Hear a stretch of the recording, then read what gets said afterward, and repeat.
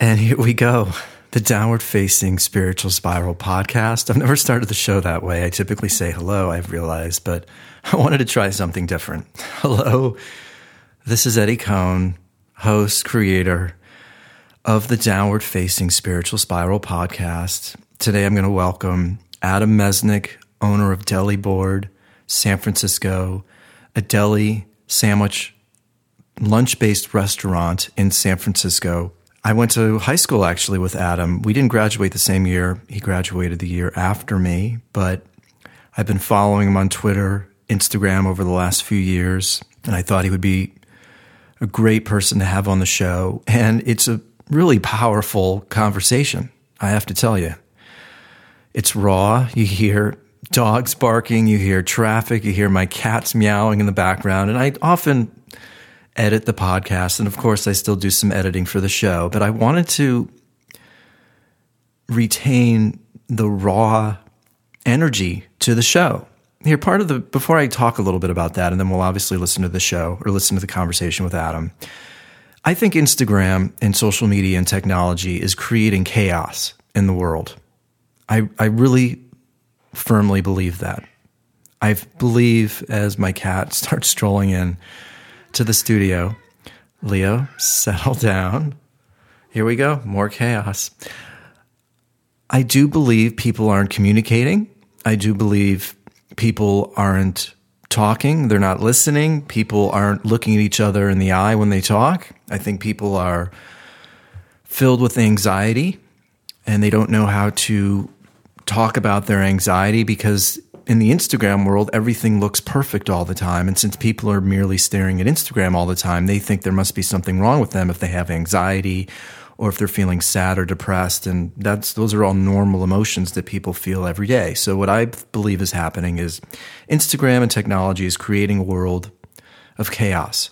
And Adam, his restaurant is in the Soma neighborhood of San Francisco. And talk about a crisis, talk about chaos. His restaurant is in the middle of one of the most drug-infested cities, neighborhoods in the country. Homelessness is at an all-time high. Fentanyl addiction, drug overdoses are at an all-time high. People are shooting up on the streets.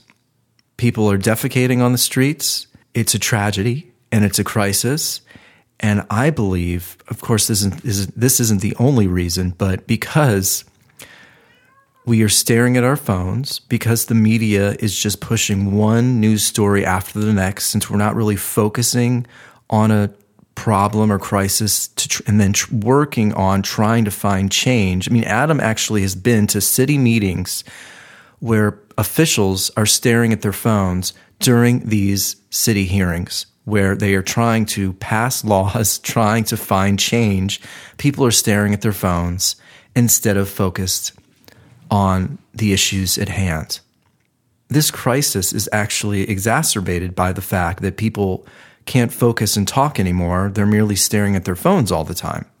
So Adam, the day that I have him on the show when we're talking, he had been chased down the street by a homeless man who was waving a bat, wanting to kill him. And it's just another day in San Francisco while these tech giants are creating these devices that ultimately get people addicted to their phones. There is a national crisis happening in San Francisco. It's happening in Los Angeles too. Los Angeles is right behind San Francisco in the sense of the drug crisis. But so if you sense some tension, if you sense some anxiety, some raw emotion during the conversation, it's because earlier in the day, Adam was running for his life. The other interesting thing about Adam, besides having an incredible restaurant that you should totally visit and check out, he was so fed up with what was going on in San Francisco, he created Better Soma, which is it started out as sort of a Twitter handle where he started posting horrifying images that he saw every single day, whether it was defecation on the streets, needles everywhere, people injecting heroin on the streets. He started using Twitter to get the attention of the mayor, Ed Lee, who has since passed away, to try and find and create change. And he created Better Soma, which is a neighborhood group to try and bring more awareness to the problems in his neighborhood and ultimately to create change, because he describes it as a war zone. And if you've been downtown to LA recently, it's a war zone. Now, the problem may be too far gone, but it's certainly worth talking about. I'm thrilled Adam took the time to talk with me on the show, especially in his state of mind when I'm sure he was still clearly he was filled with lots of anxiety because he thought he was going to die on the day that I get to speak to him. So this show is about talking to artists, business owners, yoga teachers, hearing their stories, hearing about how they use social media, the impact of social media and technology on their lives, and hopefully create a dialogue and create change and get people less addicted to their phones and remind people about the power of conversation, being bored. Seriously, being bored, because so many of our best ideas happen when we're bored. So free time, clear mind, sitting still, turning off the phone, not relying on the phone for entertainment, not staring at your phone all the time. These are powerful, powerful devices in our pockets every single day, and we need to stop relying on them for entertainment. Really happy Adam took the time to talk with me. It's a powerful conversation, and if you dig the show, head on over to iTunes, maybe over to Podbean, write a review, head over to Google and write a review. Share the show with friends. You can support the show directly by visiting patreon.com/Eddie Cohn. You can support the show for as little as $1 a month. And as always, I appreciate you all supporting the show, listening to the show. I've been getting incredible feedback. As always, thank you so much for being a part of the show. I hope you enjoy the conversation that I had with Adam. Again, Adam Mesnick, owner of Deli Board SF. It's a Jewish deli in San Francisco. Beyond being a great restaurant, Adam is just a great guy. He's got a great heart. And I hope you enjoy the conversation as much as I did. Thanks again for listening.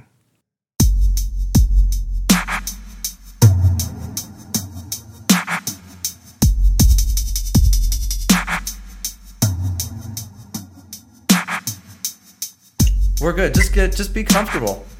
All right, let me sit down then. I'll sit down. Come on, get in here. So, all right. No, it's good, man. So how are things? Things are good, obviously. Things are great. You know, I appreciate you taking the time to talk. No problem. Oh, we got some dogs going on too. Little buddy. Yeah, cool. Little buddy. Your place is only open for lunch. It's not no dinner. Essentially 11 till 3 Monday through Friday and 11 till 4 on Saturdays. Okay. I've done multiple projects. I've had other things going on, and I'm kind of a one-hit wonder. Well, it's never easy to have one hit, so one hit's great.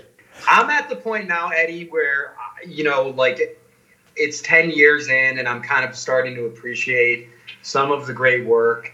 I'm the Jewish deli guy, but the thing is it's transformed so much from Jewish deli that people get a kick out of it because, I'm the old Jewish guy in San Francisco doing, fat sandwiches that, don't really resemble Jewish deli, but it's got the shtick and the attitude and right, me. Right. So it's been good. No complaints. I mean, it really just a tremendous I've had great people.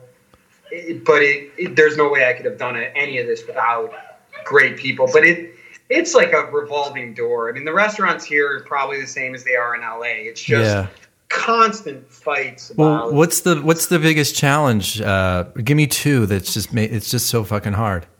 I mean, I think right now, you talk about California, you talk about wages, and you talk about staffing. Immigration has slowed down. There's no question about it. So I think that, different industries are going to see different problems, but food industry for sure. I mean, you have a lack of immigration. So the backbone of the entire food industry, as well as, hotel tourism, in LA, San Francisco, San Diego, up and down the coast, simply, in my opinion, is a lack of immigration is making it harder for people to hire. But you also, you have a lot of people working in the gig economy, which is far more interesting and more, who doesn't want to not have a boss? Yeah. So if I'm a guy who has the choice between driving Uber or Lyft or any of the delivery food vehicles, and I can make my own schedule, I'll probably prefer that. I mean, I compete a lot against that type of service. Now, so, didn't I read an article or something where, do you guys use Uber Eats and DoorDash, or you don't? I don't, and I'm adamant about. Well, yeah, why not? Why not? So, I mean, San Francisco, obviously, the dynamic and the layout is completely different than that of like a Los Angeles or Cleveland where we grew up. Right. In my opinion, I mean, San Francisco is about neighborhoods, small, compact areas. I mean, there's so much traffic in my neighborhood now. When I moved down here when the restaurant started in 2009, everyone was like, wow, bro, you're in the greatest spot. You're right in the dead center of Soma, which you could go the financial district, really get anywhere in the city quickly. Right. And what happened over time was the traffic is just bananas. What we're doing is we're selling a very high quality product that, in my opinion, does not translate in delivery. Okay. So I would go out of business before I was the last guy to deliver. Now you see restaurants complaining about the fact that the delivery cost is 30%. So I always wanted to just stick to the side of no delivery, let people have an experience, walk into the restaurant. We have great, we're spinning records all the time. Yeah. It's a cool place. I mean, it's a shithole, but it's a cool place. And, it looks very much like a basement. The theme of coming in, eating, ordering, having an experience, again, is something that I've been focused and concentrated on. I didn't grow up in a delivery food atmosphere. I mean, right. Delivery food for me is Chinese and pizza. Totally. But it's and obviously Chinese and pizza has extended itself to other ethnic cuisines. Thai food is great delivered. Indian food can even be good delivered. I mean, but do you feel as though you're missing out on more customers, financial? I mean, would it financially behoove you to be a part of the food delivery services, or it doesn't make sense? The food costs me so much money to produce that there is a question of margins, right? So my average margin for a restaurant on a successful month is about 12 to 15%. Okay. So I would have to pay a delivery service anywhere between 25 to 30%. The mathematics don't work out. Right. That's number one. But number two, I've never looked at it as pump. The more sandwiches that I do, the more prep that I personally have to do. Sure. So I also pay other people to do the prep. So if I have to put myself in a situation where I do double the sandwiches and the income is the same, the margins are the same, it doesn't do me any good. Yeah. So I've always kind of looked at it as, create an amazing product that isn't necessarily ruined by delivery. I mean, if I deliver a sandwich to you, and let's say it's your first experience with my restaurant, you may not like it as much as you like it when you're there. Totally. I mean, it's like eating a cheeseburger kind of. It's hot, melty, and juicy, and it needs to be served kind of hot, melty, and juicy. Let's say the guy stops, smokes a cigarette. Let's say he has another pickup. Let's say he gets in a fight with his girlfriend on the phone, and Eddie Cohn's sandwich is dying in the bag. I'm not happy. Right. That's not why I cook. I cook so I could see your face. I could say, Eddie, how's your sandwich? And you say, hey, you know what? It's delicious. It's amazing. It's the best sandwich I've ever had. Well, that's what gives me gratification, and that's why I do what I do.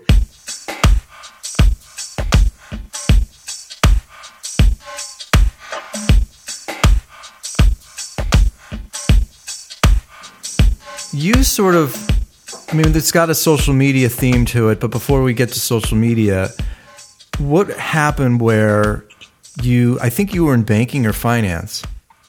Right. So what the hell happened where you were like enough? What the hell happened? Enough banking. Goddamn good question. Yeah. it's interesting because initially when the idea was, created, when Deli Board was created, it was only catering. And I was working in a commercial kitchen, making soup wholesale, sandwiches, salads, wraps for to go. So really, until we moved to our current location, which was 9 years, we really just started off as a catering business because I was coming from a corporate background where my world was flushed down the toilet. So I did, in 2001, I moved to San Francisco with a company called Novastar Mortgage, which was a publicly traded mortgage company on the New York Stock Exchange. And basically, I was a regional vice president of sales for many years, lost that job in 2006. The idea behind losing that job, I kind of had to plan for an exit. I owned a home. I was used to making a lot of money, multiple hundreds, thousands of dollars a year. And I lived a different life. I was in a suit and tie every day. And, the drag of corporate was dragging on me. And, I was cooking on the side. It was always something that I wanted to do. The unfortunate part is that the mortgage collapse, as well as my personal financial collapse simultaneously, led me to a place where there was really, it was time for me to make a decision based on passion, love, something that I really wanted to do. The banking was a sidetracked career that I started, in 1997, and I enjoyed paying off my student loans. Right. But did you always have an interest in food? That was like from a young age, that was something? I never didn't cook. Okay. So I was in the kitchen at 3 or 4 years old with my grandmother, who's an amazing baker, on a walk watching Martin Yan. Okay. So, my world was food and foodie before foodie really was a word that existed. Sure, yeah. I don't even know what that word means, but I'm obsessed with food, and I have nothing but cookbooks and books and food, and nothing that I've ever done has had anything to do with anything other than food. I was constantly catering, throwing parties. If it were Rosh Hashanah or Yom Kippur, breakfast is my best meal. I spent my time and enjoyed my time in the kitchen, never stopping. I don't know, I'm going to throw a name out of a restaurant that you may remember, Beechwood Pub. Sure. Okay, so Beechwood Pub was my stepfather. My mom was married to a guy at the time who owned a piece of that company, and I was bussing tables at age 11. So I was no stranger to a restaurant, no stranger to a kitchen. I also worked at a place called Oscar's, which was under the Lion and the Lamb. Of course, that's right. The Lion and the Lamb. Yeah, no, so I really spent a ton of time in the kitchen before any of it really became a professional career. Yeah. I have notes, on sandwich combinations and thoughts and food and recipes from like 1985. Yeah. So I've been collecting menus. It was just something that like naturally it progressed, and it has been very natural.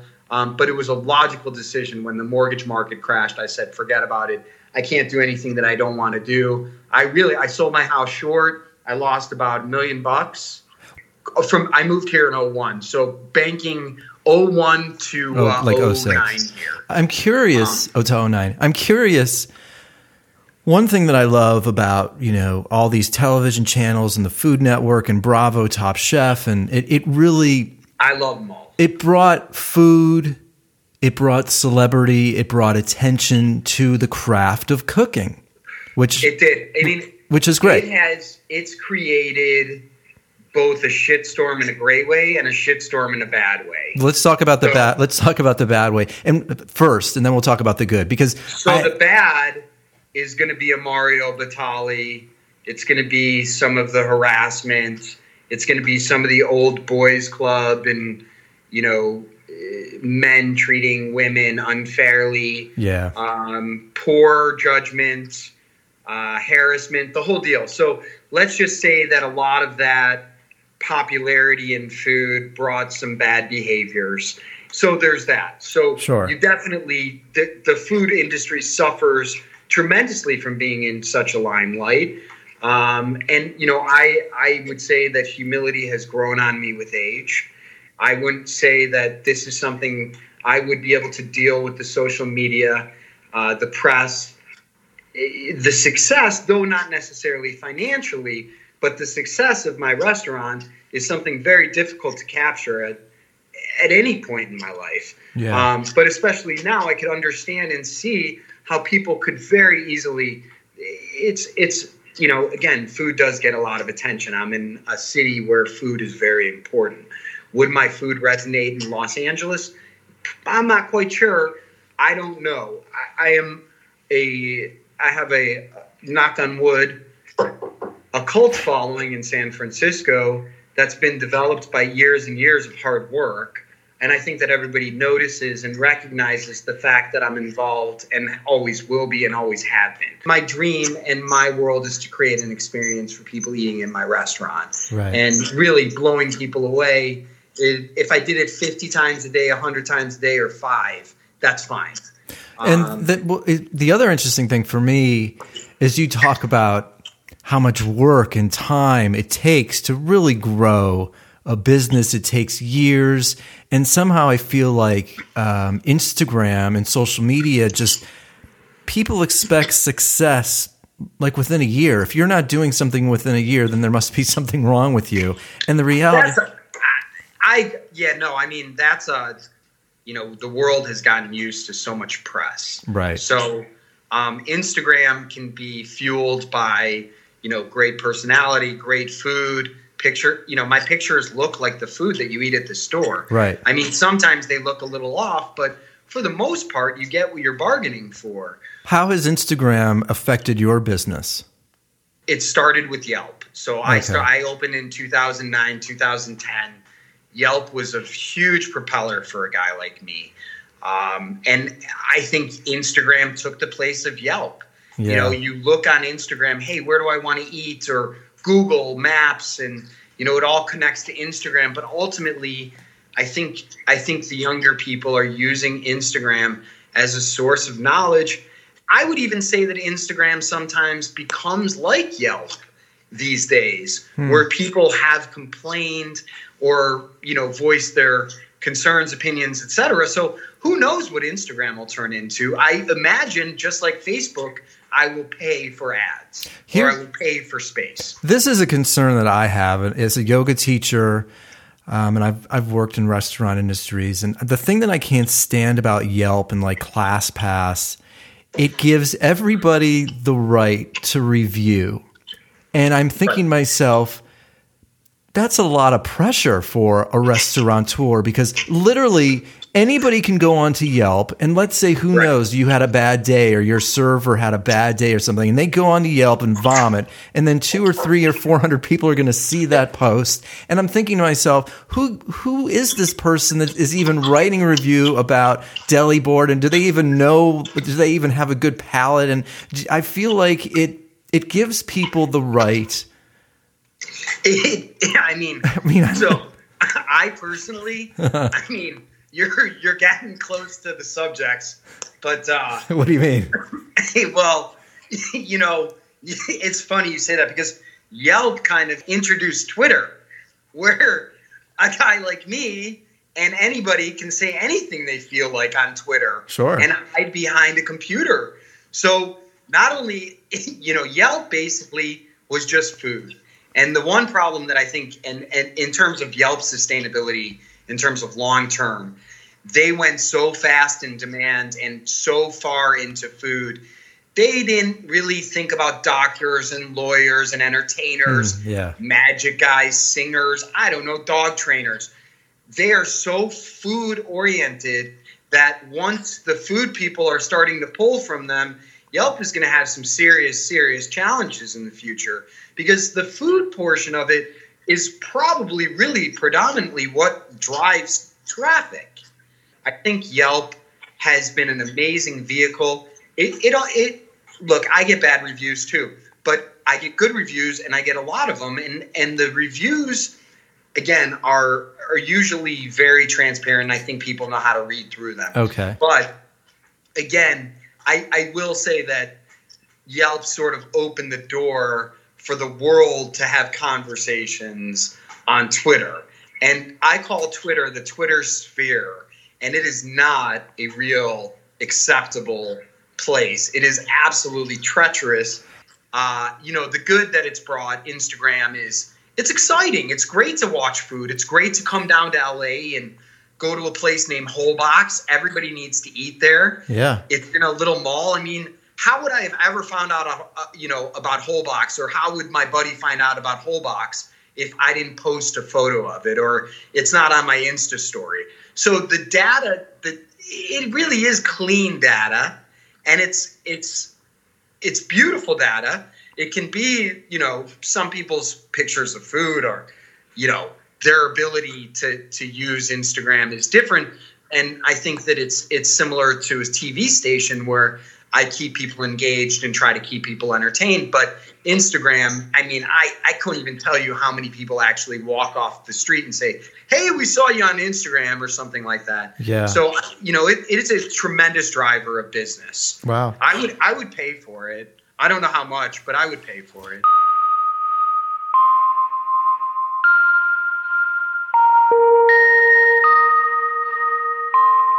Well, and that's what's interesting to me is that my issue with our culture in the world is that we're spending more time artificially. We're spending more time DMing and texting and staring at our phones and having artificial conversations, as opposed to actually like having face-to-face conversations, adding depth to our lives. But I do think as a business owner, as a restaurateur, Instagram is vital. You have to use it because that's what people are staring at all day. Yeah. No, again, having a conversation like this, and I'm still able to turn off my phone. I'm still able to check out. Yeah. It's not easy for me, but I have found a way, my staff is not allowed to use their phone during work. Wait, hold on. My cat won't stop meowing. Hang on, because I want to ask you about that, and then I want to ask you about Twitter. Hold on. Go ahead. Nelly. So I go to restaurants all the time out here, and some have open kitchens so I can see the chef. Least favorite thing in the world. And I know that I'm a germaphobe, but I fucking can't stand it when I see the runner or the prep guy or something grabbing his phone, looking at text, and then going back to food. And there's so many times I want to tell them, what the fuck are you doing? Like that's got... It should be it will be a standard. I will tell you that it'll be a health risk. So what'll happen is somebody's going to get sick from something, and they're going to trace it back, and they're going to see that somebody picked up some bacteria on a train in San Francisco. It's called the BART. BART, they put their hand in their pocket, they touched their phone, somebody touched food. It's dirty. People take their phones with them to the bathroom. I know. Look, I'm a germaphobe too. Right. I know that I may look a little like Howie Mandel, but I'm not as big a germaphobe as he is. Right. But I will tell you this: like you, I am offended by behaviors like that.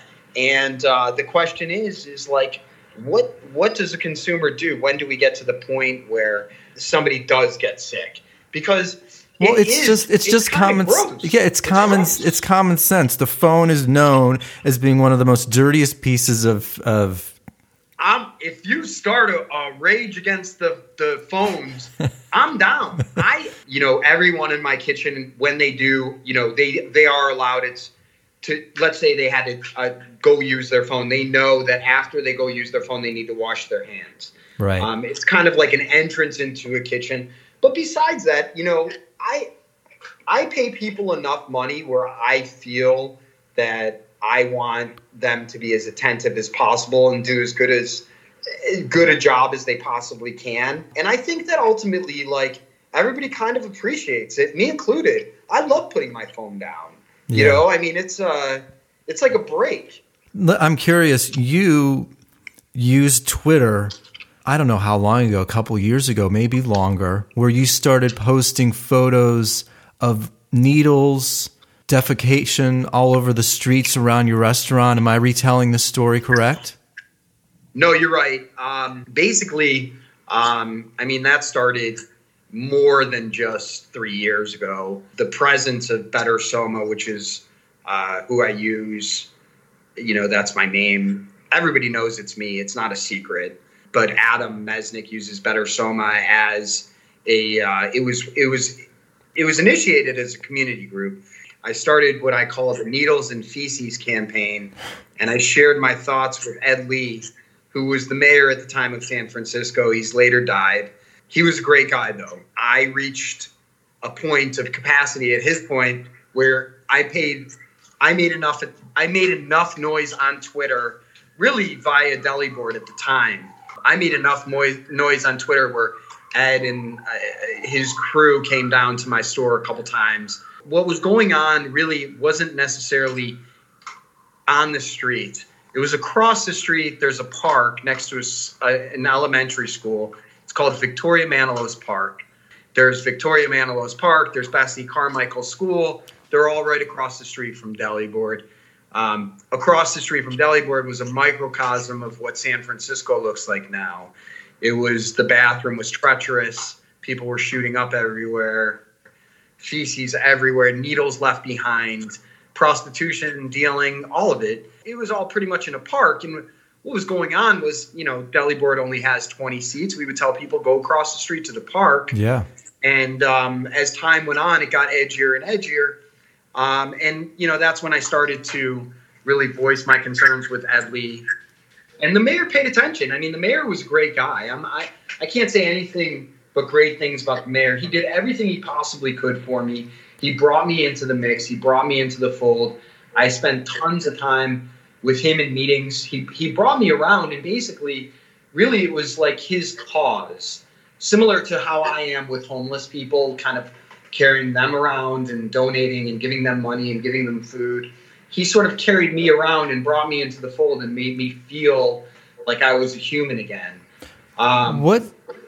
Because I've heard some horror stories about San Francisco in the sense that the disconnect. It's going to prompt me to smoke a cigarette, though. Just so you know. It's okay, but what is? I haven't had one since yesterday after work. So, go ahead, shoot on San Francisco. Well, I love the city every time I've been up there. It's been my girlfriend has family up there. I've been many times. It's been about 4 years since I've been now, but it's an amazing place. The disconnect, though, between the wealthy and the poor, the streets, the homelessness. What have you seen over the last 8-10 years? And is there anything making you feel encouraged, or are you feeling discouraged? My God, I got chased down the street today. So,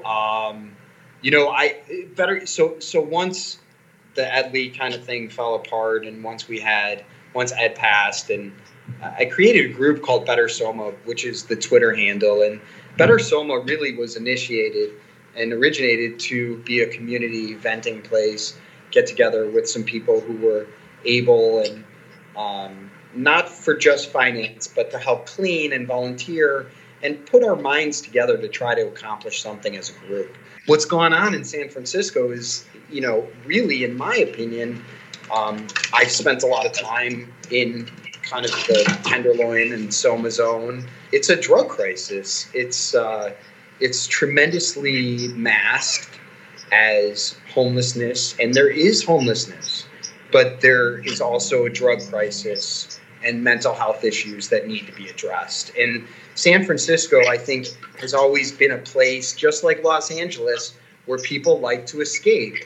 And I think that this San Francisco was on the forefront and a leader in the activity on the streets. I don't think what I see in videos now in LA and in San Francisco 3 years ago, it's striking and scary that it's going on down there as well. But it's pretty much going on everywhere, it seems, other than, the cold Midwestern cities that have no tolerance for it. Right.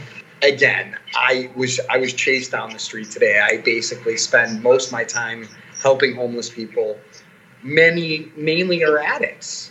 they're addicts and they have mental health issues and they have dual diagnosis and triple diagnosis and things I've never even heard of. Do you think Silicon Valley and all the wealthy are moving either to the suburbs or they're moving to these very exclusive high-rise communities? And I just get the sense that people just don't care anymore, or as much as they used to. Is there any sort of connect at all? There is a level of desensitized. And I think that, somebody like me, I am getting to the point where some of the activity that I take, some of the action that I see, some of the activity is just, it's so beyond. I don't really need to watch TV. It's like it's a scary disaster is really what it is. I don't know that, I think the world needs to really admit that there's a major, it's a health crisis if there's a drug problem this big. I think fentanyl is a big factor, and I think that fentanyl has been introduced and it's so strong. I don't know that doctors and the people and the powers that would be are in full understanding of the effects of it. I've seen people on it in so many different ways, shapes, and forms. It's scary. I mean, it's you could OD from pretty much one little dot of it or one little spike of it. So what really was once maybe a homeless challenge where, San Francisco has always been a place that has had a homeless challenge. There's no question about it. But down and out and looking for work and having challenges at home or getting kicked out or getting evicted, there's so many different things that it could be. But if you are coming here from Iowa and you're 20 years old and you're addicted to methamphetamines, that is a bad excuse for being homeless, in my opinion. Hold on, another cat going crazy. Well, here's the irony that I find with social media, and I know they promoting quote unquote connection, but what I see and read is they're hiring programmers, engineers to basically create slot machines in our pockets so people can't stop staring at their phones. There is that. I mean, but I think that, I think the numbers are especially in the city of San Francisco, the tech guys, I think only encompass 10% of the work population. No, but here's my point. I think they have hired, these companies don't care about you and I connecting. They care about people staring at their phones as much as humanly possible, which is why chefs and cooks are looking at their phone while they should be preparing. Right. In general, yes, there's a major.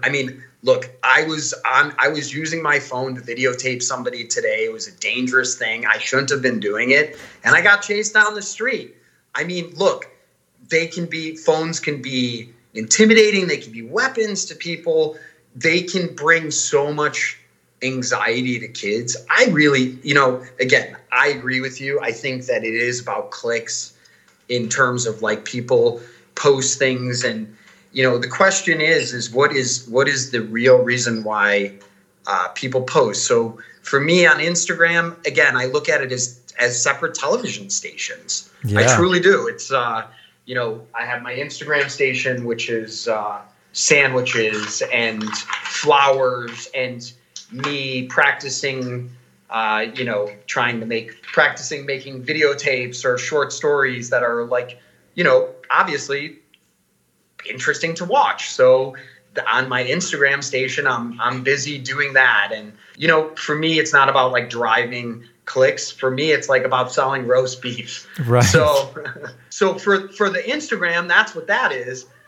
For the Twitter, now my other television station, Deliboard is a Twitter, but Deliboard Twitter doesn't even barely exist on the map. Yeah. But Deliboard, Adam Mesnick Better Soma is I've gotten hundreds of thousands of views on videos, hundreds of thousands of views. It's raw footage that just happens in my natural path. I wouldn't be like, hey, Eddie, you're in San Francisco. Let's go look for some shit to videotape. I'd be like, hey, Eddie, when you're walking over, be careful. Right. And then we would go to where we would go and do our thing. I don't create the scenes. It's simply, it's treacherous and horrifying. And my intention on that television station was to bring awareness to feces, needles, drugs, right. Issues that are affecting me personally. And I tell everybody, I kind of created this persona in the beginning. So the persona of Better Soma is like me venting. I mean, it's pretty treacherous. If you look through some of the videos, none of it is about shame. None of it is about hurting people. It's about bringing awareness to people's lives that are suffering on the streets. The city of San Francisco gave out 6 million needles last year. I mean, that is crazy. I mean, so 6 million needles, and then there's no needles this year. Where do you think all the needles are? Well, everybody's using fentanyl. But if you're coming to San Francisco, the experience, because of the beauty, the depth, the history, in my opinion, it's just like government buffoonery at this point. It's a joke. It's absolutely like, I would be embarrassed to invite you here.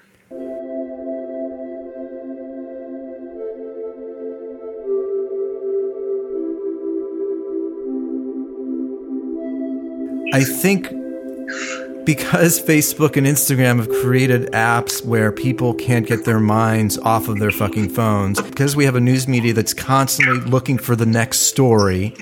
Right. There's no, let's take a moment and sit down and talk about this and find a resolution, because everybody's staring at their phones or moving on to the next newsworthy story for the day. And it's impossible for any change to happen.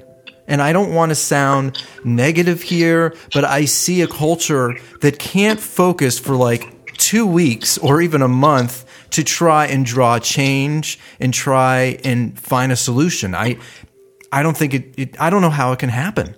No, I mean, you're right there. I mean, it's just, there's so much attention on phones and social media and so many things going on. It's impossible to keep up. I mean, what was once, I don't even know. Again, I think that my symptoms of overusing my phone come and go. And, for me, again, you're right. I mean, who can concentrate? Who concentrates? I've been to government meetings where there's high-powered officials and everyone's using their cell phone. In these meetings. It looked like legitimate meetings with the mayor speaking. I mean, and everyone's using their telephones. Amazing. I mean, you try to talk to somebody. Think about it. I once had a boss who taught me a very, very important lesson very early in my life. And she told me, if you ever have a conversation with somebody and you're at a table and you're sitting with a computer, at the time everyone was carrying a computer around, right? Right. You had your flip phone and your computer, your first computer. So she was like, you were getting your first emails, et cetera, et cetera. And the fact is that the screen is up. So talking to somebody with the screen up is fucking annoying. You can't see their face. Right. So if I'm talking like this, I'm like, what the fuck? So she said, you have to put your computer down, engage. You have a human in front of you. I was a sales guy. Yeah. I mean, she was a sales manager. She was like, dude, engage. And engaging, at the time, it was a lot easier to put that down. And for some reason, now the phone thing. I mean, I can't even imagine, I don't have a jealous string in my body right now, but I can't even imagine having a girlfriend at age 16 and having social media, Instagram, Twitter, Snapchat.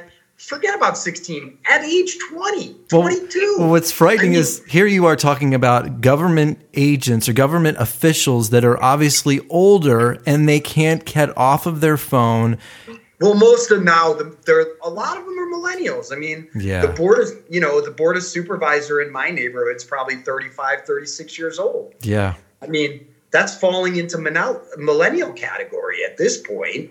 Yeah, social media is, again, there's good and bad with everything. There's good and bad with my daily. There's good and bad with yours. There is so much data coming through social media at all times. It's impossible to catch up. You can't figure out who's running for president. You can't figure out if Kamala Harris slept with Willie Brown. You can't figure out who slept with who because it moves so fast. It's just so fast, so much data. So, I mean, a guy like me hopes for a data pullback.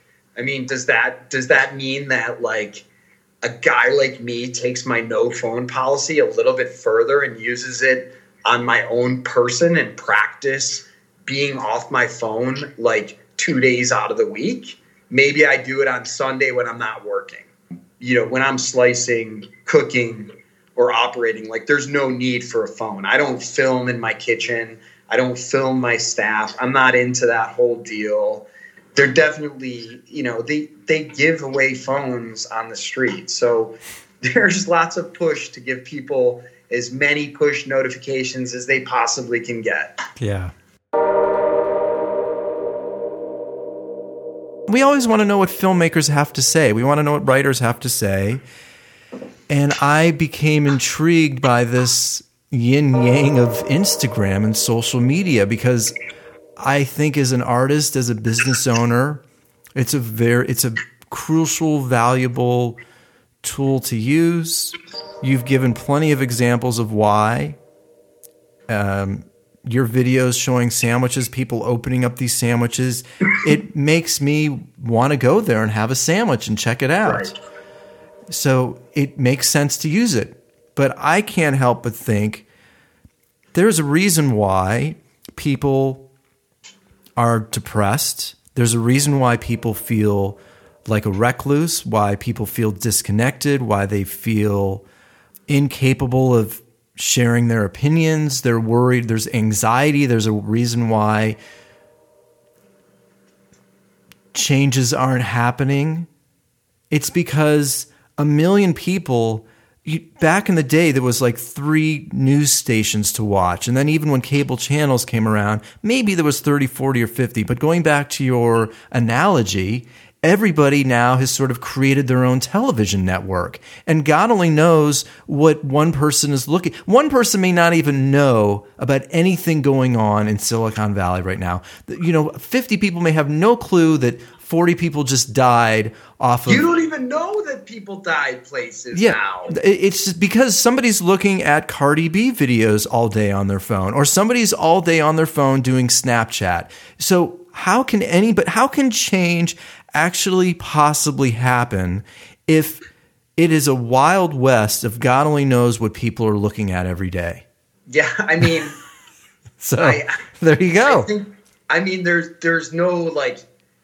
There's a lot of truth to the social media path leading to all sorts of different, what I think are anxieties and behaviors that, more internalized stuff, right? Yeah. Like I don't necessarily think that I think social media affects people in a more mental health perspective, status quo, maybe a little bit more teenage driven, but maybe not. I mean, maybe I see it differently. Maybe because I have a big presence on social media. Forget about Twitter. I mean, Twitter, I'm retiring soon. I'm going on as soon as I have this television piece come out, this news thing, I retire from Twitter, especially after today. I really almost it was a crazy day, man. But well, wait, look, what happened? Tell me what happened. Well, hang on. I mean, but back to the original point. I mean, I am going to, retire from that. I've made my point, right? Yeah. Like, it's like writing a book. Like, sure, there's some data for me to yank out of it, and there's some quotes and some important data. But like, really, like, if the city were to change and were to clean up, like, who really needs to see that shit? It is what it is right now, but hopefully it creates some push, some change, some thought, some logic, so that somebody will say, wow, this guy who lives in the direct center of the war zone of Soma, I call this place Vietnam. Wow. I mean, I see bodies lying down everywhere. They're lying everywhere. Seriously. I mean, it's crazy. I mean, look, I can't think that I have not changed since all of this has happened. Luckily, like 10 years. So I've been practicing yoga myself 10 years. Thank God I have that, because it gives me a time to breathe and then also clear my head and take my head, and I don't have my phone there either. So I like that. But other than that, I mean, what's going on here, what's going on in the world, all of it's all kind of out of control. It's all, in my opinion, it's all just out of control. And I don't know if people will stabilize, and I don't know if people will be able to handle what's going on our streets in San Francisco, what's going on in Los Angeles at this point.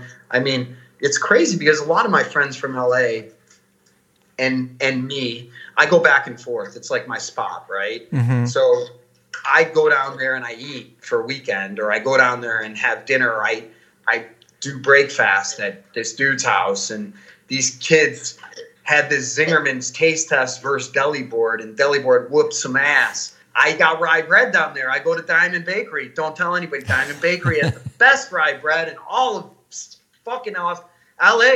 As I'm going back and forth to LA, what was a big topic of conversation was how treacherous San Francisco's streets were versus the population of LA, which was always just Skid Row, right? Right. So you had an isolated population, and now you have it kind of everywhere. But again, it's interesting to see San Francisco kind of was at the forefront, just like in the financial markets. We were on the forefront in technology.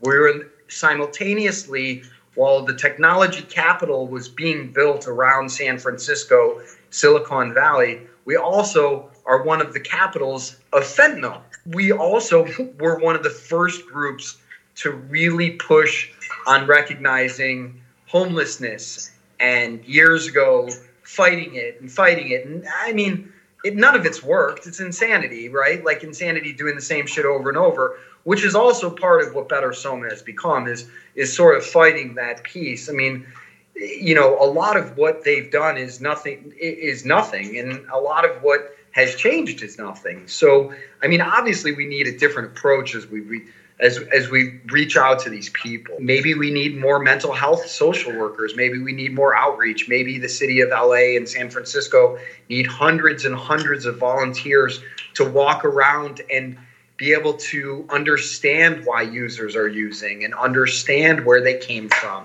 Understanding a lot of it could potentially lead to answers, but everybody telling everybody that it's not a drug problem and it's simply just people being homeless is like the most baffling, horrible excuse at this point. Because San Francisco is not contained. Now LA is not contained. Austin, I've heard, is absolutely bananas. I think you can tent on the street for free now there. Even the homeless people have moved to RVs and campers, and they don't want to live on the streets because it's brutally violent. What's next? I mean, I know you opened up another restaurant, but it ended up closing. Why? And then what's next for you? So the space that I've had two others. I've had three other spaces in total. And they spanned, the first two was a hoagie shop, and then the second in the same space was called Rye Project. The landlord, it was a little space. The landlord kind of bumped me out a little bit. Okay. Rents were going up. I took over a space that was out of default. The landlord was a friend. My brother came up from San Diego. We built a hell of a restaurant, open kitchen, talking all the sex. It is and was the most beautiful restaurant that was ever built. But it was in the middle of 7th and Mission, which is the heart of where all the problems are.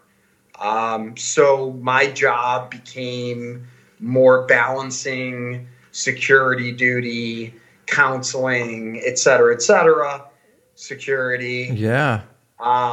And it became a very large distraction. And I thought that it was the food was amazing. We did various pop-ups throughout years there. So the rent was affordable, and the landlord was such an amazing guy. He owns a real estate company here, and his intention was for me to be successful, which is not a very, very not very likely to get a landlord like that in any big city. We were there for a couple of years, and these guys showed interest in it. And Deli Board turned 10 years right about now. So, I moved back in the kitchen at Deli Board. I'm back in there every day, slicing corned beef, slicing pastrami, slicing the brisket. Well, so I'm making sauces, slicing meat, and having a nice summer. I kind of dig San Francisco, and I kind of dig LA, and I kind of dig going back and forth. And I'm thankful I'm alive from this morning. And I can tell you the story. Yeah, tell me the story before I let you go. I mean, it's totally my fault. And that's the one thing I will say, that the risk of what I've done, I never really feel 100% safe. I mean, I've exposed myself on Twitter.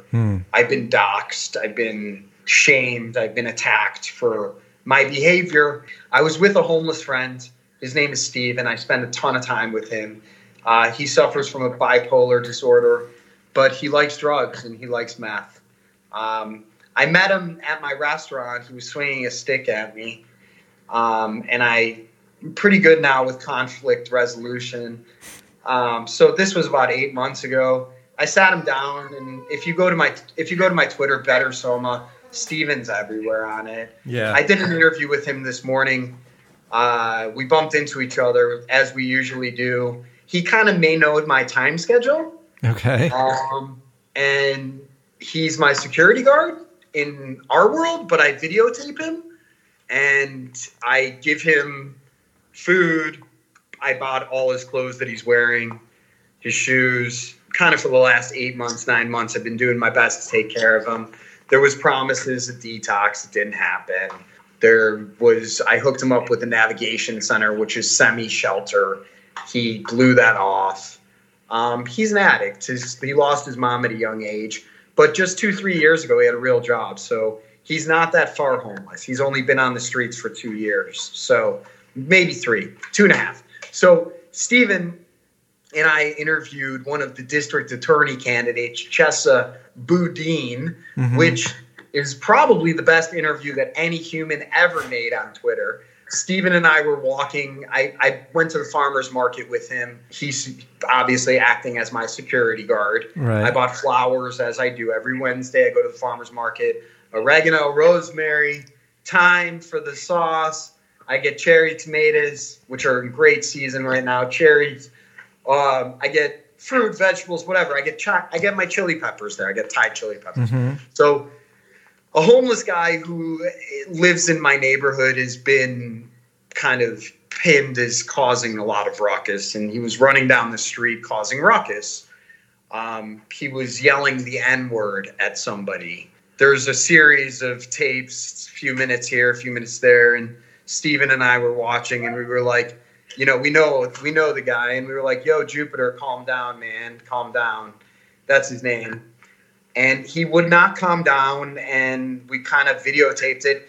I videotaped it, really. I was videotaping more for the reason, because he's been aggressive with the police. And, I mean, he lives on my street, so it's time to go.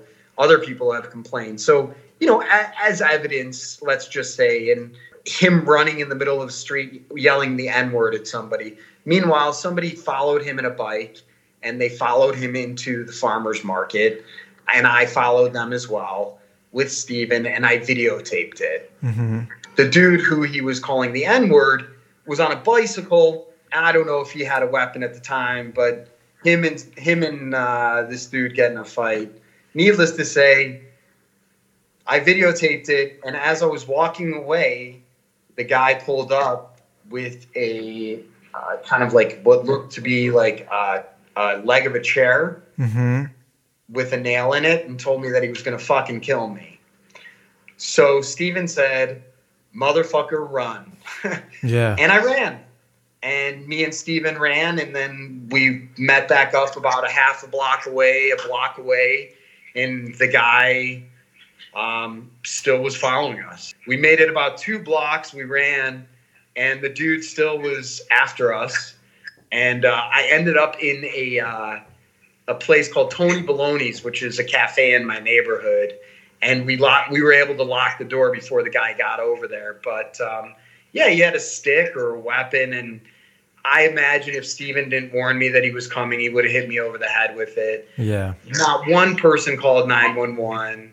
Not one person acted concerned. I legitimately had like my hands full, flowers falling all over the place, running for my life. I mean, again, it was my own fault for filming. The police eventually came and escorted me to work. I know the police, people know what I do. And there's, again, if I put myself out there, it's risky. And, what I tried to tell the guy was that I wasn't videotaping him for him. I was videotaping Jupiter for Jupiter. Right. So it had nothing to do with him, and I'd be happy to erase it. He wasn't hearing it.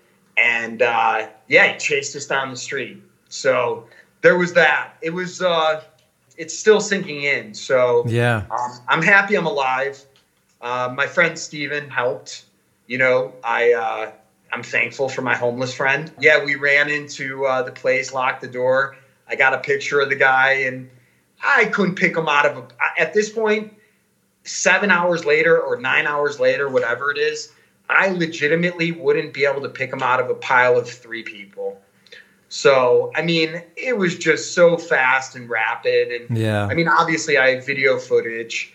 The inability and my biggest, obviously I was afraid a little bit. I'm not going to deny that. I mean, I haven't been chased like that ever. And he had a weapon, and he wasn't stopping. He was on a bike. So if you're on foot versus a guy on bike, yeah, you lose. And he was aggro. My friend Steven has been kind of mistaken for the dude he was fighting with. So there may be that also. I don't know what made it so aggressive. The takeaway for me is that, regardless of what I'm filming, regardless of what's going on, it's really important to call 911 if somebody looks like they're in pain or suffering, even if it's overkill. I mean, I walk by people and ask them if they're alive all 14 times a day.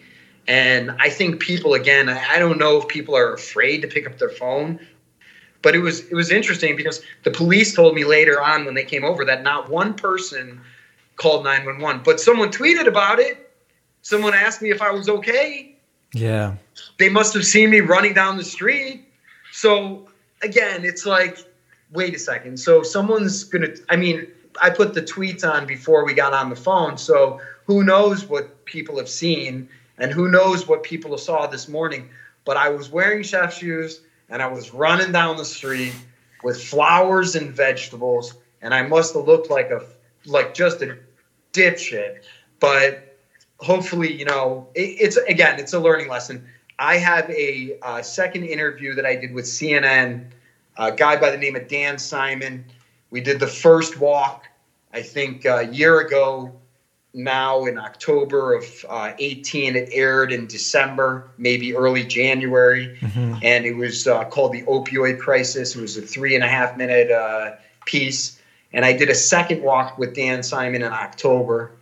No, not October. I did it in June or July, end of June, July. And it should air, he said, sooner than October, hopefully, because the anxiety of going on a walk with a news team and the views that we saw and what the world will see is really shocking. This one is far more graphic than the first one, and I thought the first one was pretty graphic. Wow. Again, hopefully that'll bring awareness and attention to the problem, and you're right. Hopefully people slow down. Maybe that'll be a big push for me to just slow down and enjoy life a little bit. Yeah. But also help create change. The world needs it. Everybody could and should do their part. I'm no model citizen. I will not play that. I do try to do my best, though. Yeah, there's no question about it. That's a powerful story, man. It seems to sort of encapsulate everything that I think is. It feels like we're living in a day and age of chaos. I really feel that way sometimes. Yeah, I'm not. Eddie, I'm glad to hear somebody else say it. I got to tell you, it's really refreshing to hear your views and understand your ideas and that again, it's like now I can read your information and probably be more in tune with what your your message is. Yeah, and what the because it's a big message, man. It's a big life-changing, so much information, and when does it stop? And nobody knows which piece of information is true or false anymore. If somebody's just posting something or sharing something to get clicks, or if there's there's a lot of that. I think that recently somebody questioned something that I posted, but for the most part, most of my stuff is real time, and I got to tell you, I'm surprised that I have not, at this point, some of the traction that the videos have gotten. I'm surprised the mayor hasn't responded to me, at least to try to silence me. I would. Yeah. That's the thing. She's in power, right? I'm some dimwit who basically lost X amount of dollars or had so many problems or almost got murdered today on the street, but really shouldn't have been videotaping, so I deserve it. But who knows, I personally, I would have reached out to me if I were her. At this point, my presence on Twitter and my presence in real San Francisco culture, I've been here for 10 years busting my ass, doing all the things right, learning, getting better at managing, getting better at paying government agencies, doing all those things. And I don't know if I'm getting what I deserve back. Yeah. And that's kind of, again, that's kind of my push in terms of the whole mayor thing and why always tagging the mayor. It's like the mayor should know that a guy like me works, 70 hours a week. I don't really have much of a social life beyond my practice and beyond my, eating out. But that's what I love to do. So I'm not complaining. Right. But by no means did I sign up to be a mental health counselor to my employees, to staff having challenges with abuse or robbing people's tips. You name it, it's happened. So, anyways, I could talk all day.